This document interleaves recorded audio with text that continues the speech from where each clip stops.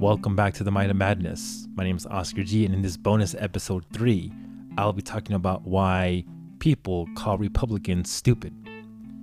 Very low IQ, very single-digit IQ people.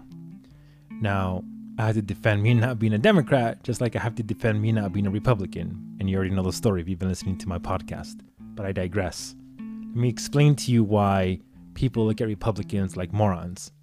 You have Tucker Carlson on television promoting Donald Trump like he's the next messiah. But behind the scenes, in private text messages that were leaked out on the subject of Donald Trump, Tucker Carlson writes, and I quote, "What he's good at," talking about Trump, "is destroying things." Carlson texted producer Alex Pfeiffer on November the 5th. "He's the undisputed world champion of that. He could easily destroy us if we play it wrong," close quote.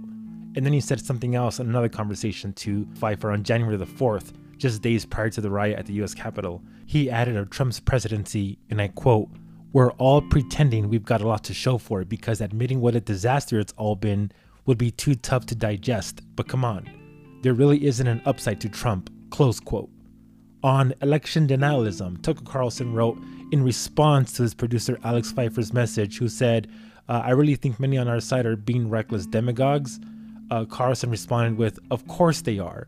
We're not going to follow them. The sun will rise tomorrow and we want to wake up intact. I always think of that." Now, I'm telling you guys this because during this time, Carlson was telling all their followers to listen to Trump, to back Trump, to do this, to go protest, I don't know what. So this is why they call you guys dumb, because your own people are telling you to go do this, and you're going to do it blindly while they're not doing it. Now, I'll leave you with this. 2 days before the Capitol riot, Carlson wrote to a colleague that, and I quote, "We are very, very close to being able to ignore Trump most nights. I truly can't wait," close quote.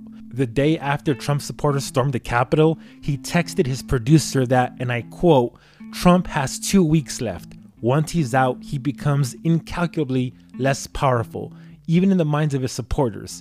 He's a demonic force, a destroyer. But he's not going to destroy us. I've been thinking about this every day for 4 years," close quote.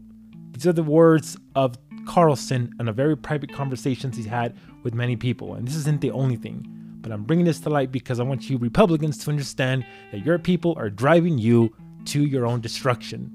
Just like Democrats. Same thing. Two sides to the same coin. Have a good day.